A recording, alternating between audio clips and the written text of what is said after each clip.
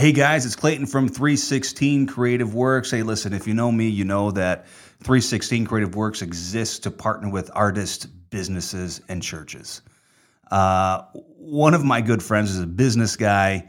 It's the Maynard family, and they run a business, and now they're in partnership with us. So that's Precision Door Service. Listen, in case of emergency, I always call Precision Door Service. They are experts in repairing, replacing all your garage doors and overhead doors. They can be reached. They got two numbers. The Indiana side is area code 219-306-8155. Again, 219-306-8155. Now, on the Illinois side, Precision Door Service can be contacted at area code 708-474-6657. The number again is 708-474-6657. You can always get them at precisiongarage-door.com. That's precisiongarage-door.com.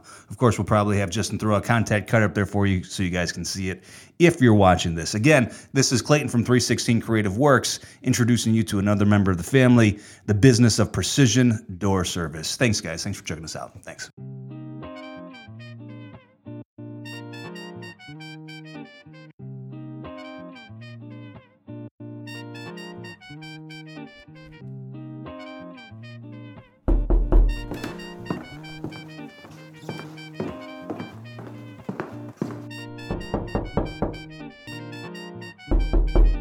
Hey, come on in. We're saving you a seat at the table. Hey, everyone. Thanks for checking us out. 316 Podcast. I am Clayton from 316 Creative Works. Today, we are saving you a seat at the table. Today, we have with us Jason. We just wrapped up doing a talking with Jason. We also have his son and my producer, Justin. And here's why we're getting into this so quick, because I mean we did 4 episodes of talking with Jason. It's such an extraordinary life, such a God-driven life, but we kind of ran out of time when we got to some kind of meaty things, and we wanted to continue the conversation without doing a 5th episode of Talking With. I guess today's seat at the table, and this is what we want you guys to join us with, is seasons of loss.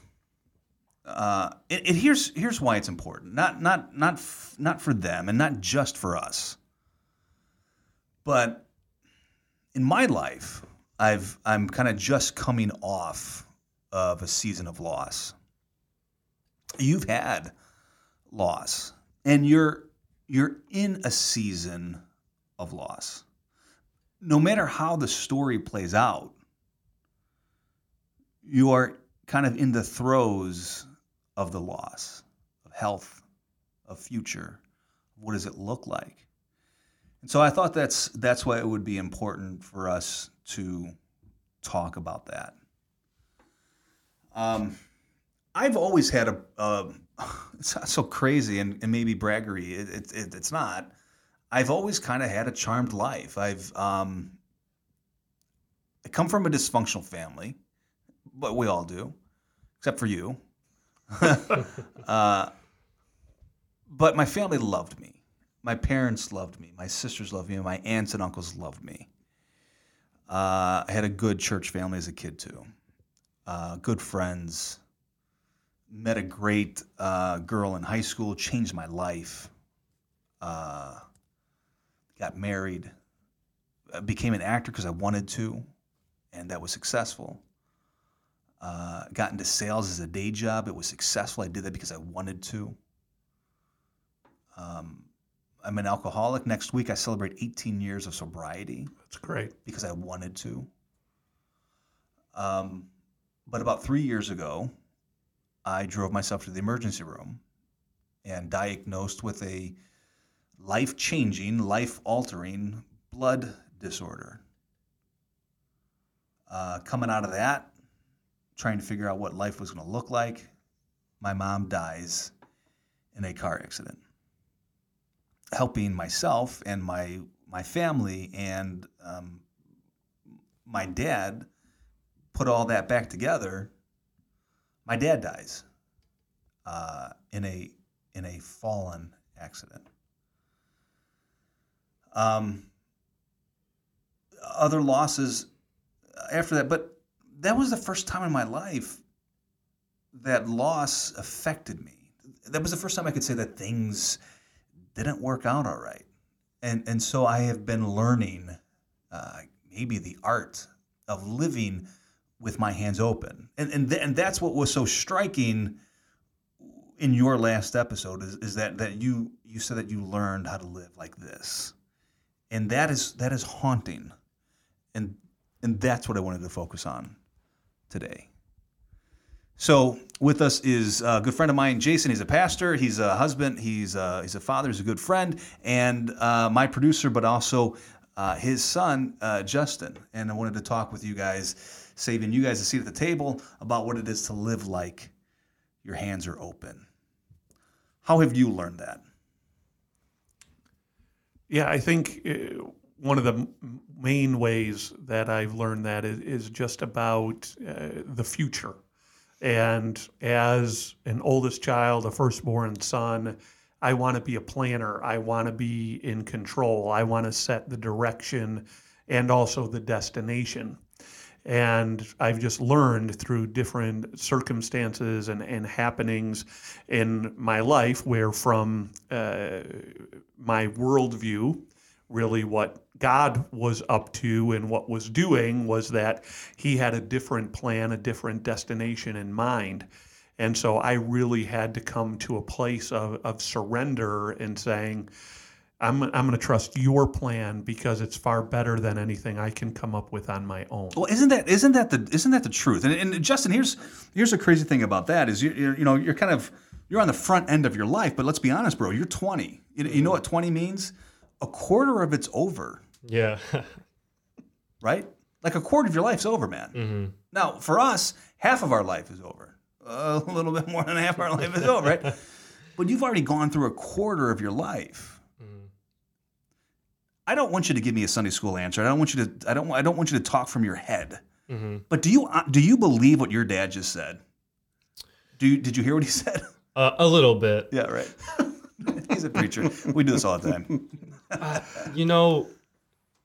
Being 20 and seeing an aunt pass away at an early age and seeing your dad diagnosed with cancer and having countless surgeries and everything like that, it's kind of like my Superman. I was forced to know that his cape could be taken off. Batman's mask could be taken off.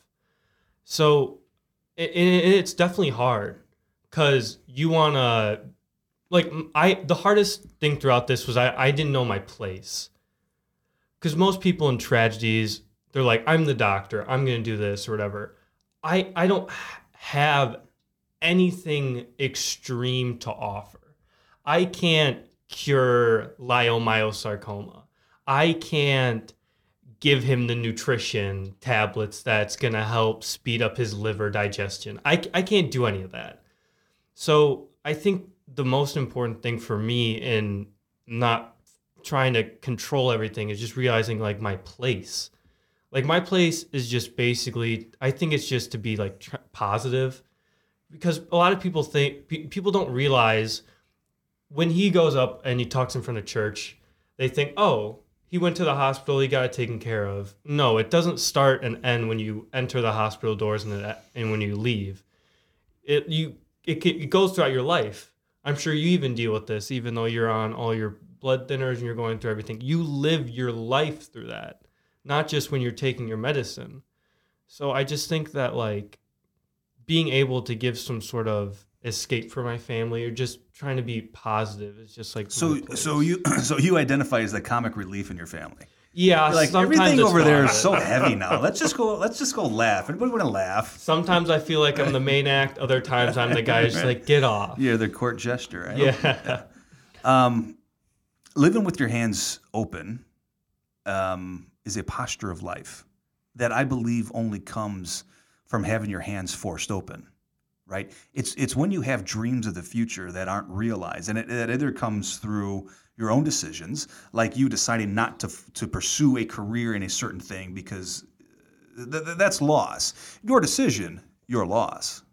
But it also comes from the death of loved ones and the dreams that you had with them. And so you've had different losses in your life. Certainly your little sister, but also probably her getting cancer at a very young age was the loss of your family the way it was on a certain trajectory. And now it's different. Justin, very, very much same thing with you, right? I mean, so here's what I'm assuming is the hard thing. I know your dad. I don't know him as a preacher, as a pastor. Mm-hmm. That's a fairly new development in our relationship, right? Right. It's only been 10 years. I've known him for longer than that. So to me, that's great, but it's not that big of a deal. You're still Jason. But to you and to many of this community, he's Pastor Jason, yeah. And he does a great thing, and he talks good, and he says great things about God and Bible stuff. And boy, you ought to hear how he prays. And yeah. So he's like a local hero. Yeah, he's Pastor Bedtime, right? So everybody loves Pastor Jason, but he's your dad, and your family changed. Yeah. And your hands were forced open. Mm-hmm. You are now forced to live in the position of your hands being open. Mm-hmm. What is it like switching gears like that so quickly? You were you in high school when he was diagnosed with cancer the first time? I was going into my freshman year because there's an infamous picture of our family playing Settlers of Catan in our parents' bedroom while my dad was recovering.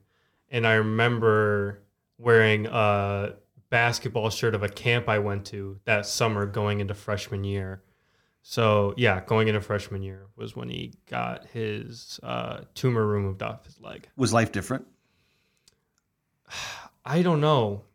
I feel like a lot of times when tragedy or pain happens, it's hard because you see a difference in the person. Like you see someone in the hospital, you see them with whatever going through their pain. But from my perspective, my dad didn't change. Yeah. Like you didn't change. You were consistent. Like my dad didn't go from high energy to low energy or what. My dad stayed the same. Yeah. So I feel like the hardest part wasn't seeing how it affected my dad, but seeing how it affected others. Because it seemed like to a lot of people it was a lot harder on them than it was on him.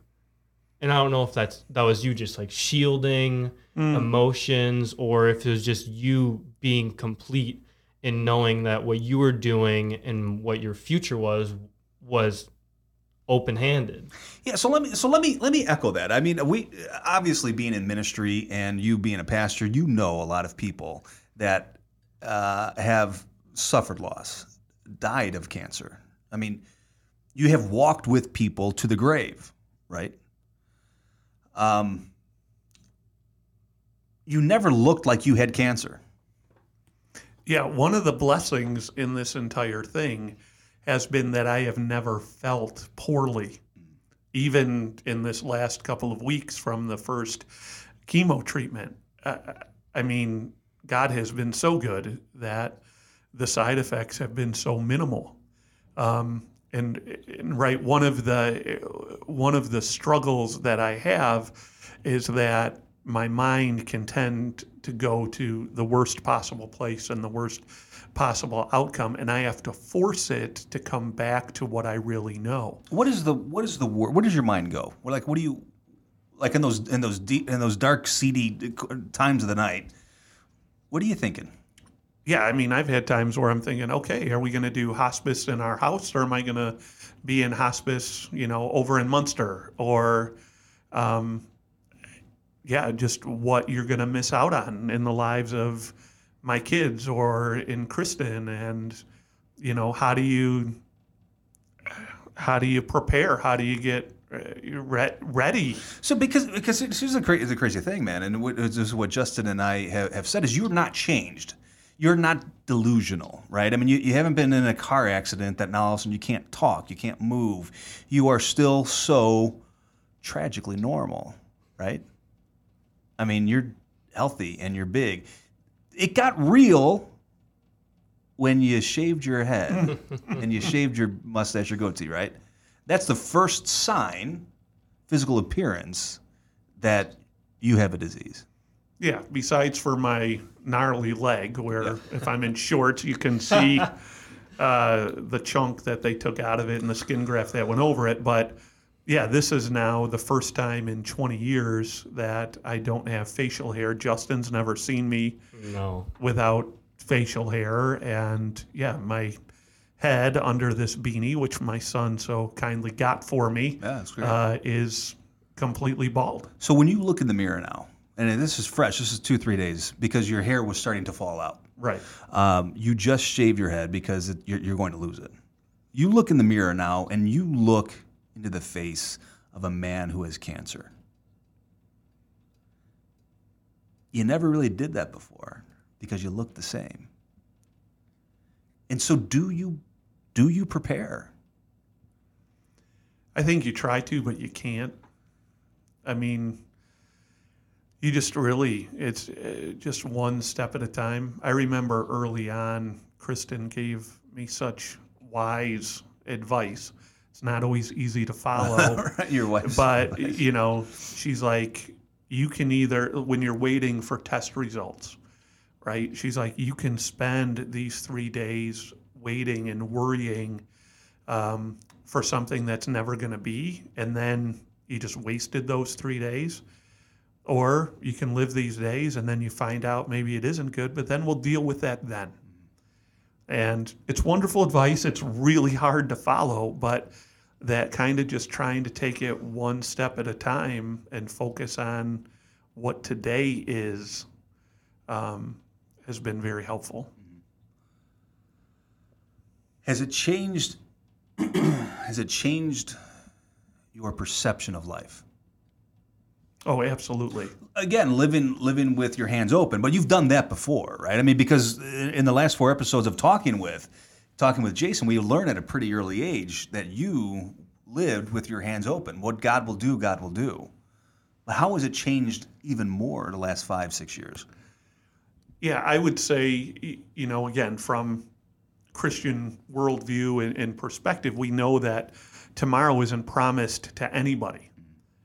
But we don't really live that way. You're exactly right, because now it got real, right?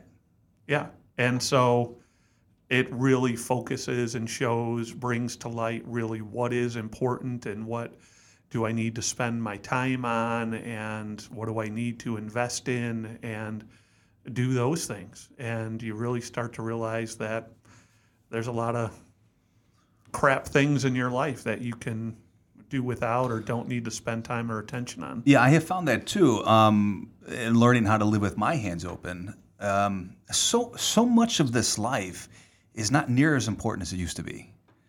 But there are other things that are so much more important. And one of those things at the very top is kind of what we're doing, right? It's telling our stories. It's preaching the gospel. It's finding new and fresh and creative ways to creatively communicate God's stories. But it's also relationships. And so you're living there right now, right? I mean, you're continuing to preach, but you're really focused on relationships. Correct. Yeah. Trying to focus on spending as much time and as much quality time with people as you can.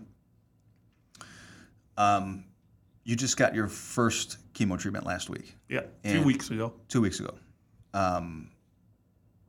It's been 2 weeks? Yeah. Yep, because I go next Friday for the next one. And you feel okay?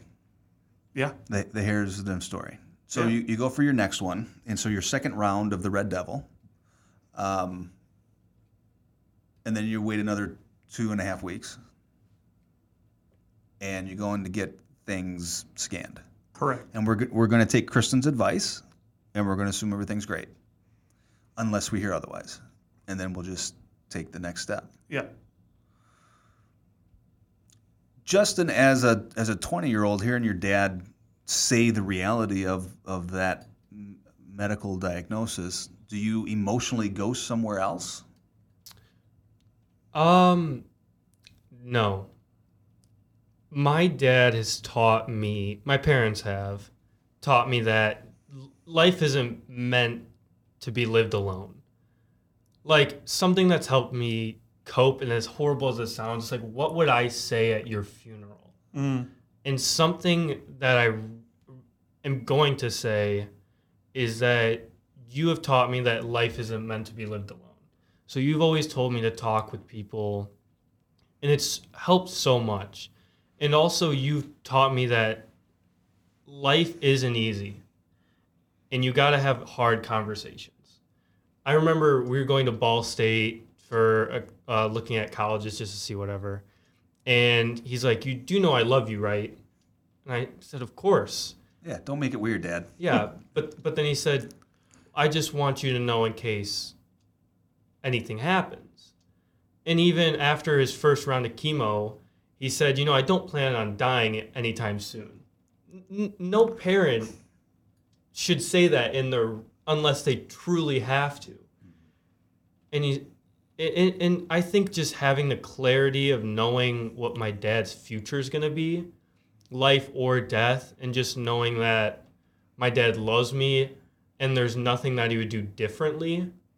It's of course losing him is going to be devastating, and I'm going to be picking up those pieces for the rest of my life, but it's not going to destroy me. Probably true, right? I mean, you have created a foundation, right? And it is devastating if we have to get there. And I think what Justin is saying is someday he's going to get there, right? Mm-hmm. I just buried my dad 2 years ago. Someday he'll get there. Hopefully not soon. Yeah. It will be devastating, but it won't destroy him. And I think that's what you want to hear, right? Yeah, correct. Because you've created and you've brought him to the Creator. And that's what doesn't destroy us. Yeah, it's been a huge comfort to have the realizations that Kristen, each one of our kids, has a personal relationship with Jesus Christ. No matter what happens, I will see them again someday. And when I do, it will be for all eternity. And it's been a huge blessing to realize I know who my kids are. They're old enough. I know their personalities. I know their hearts. I'm so proud of who each of them is. That brings comfort. But even a couple weeks ago, in an early morning, I just felt like God reminded me He loves them even more than I do. Yep. That you could take care of them only so far. Because still God says, Jason, I got it. I got it. Any regrets? No, because even the things that I've done wrong, the places where I've sinned or I've messed up, they've been used to shape me into who I am today. Any accolades? Your wife is a rock, right? She's amazing. Your kids have rallied. The kids seem to be doing amazingly well. We started this conversation 4 or 5 episodes ago talking about how big your family was, and we talked about how amazing your church family was. And are they still there? In amazing ways. Both our nuclear family that we are related to, but then also our family through our faith have stepped up in such a big way that we have no doubt that we have traveling companions even through this rockiest part of our journey. Yeah.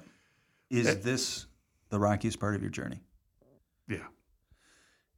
Can you hang on and do one more episode with us? And then I promise I'm going to get you out of here. All right. For you, one more. One more. For you. Guys, we thank you so much for coming and joining us at the table because we saved you a seat at the table. We're going to do one more seat at the table with Jason and Justin. Thanks, guys.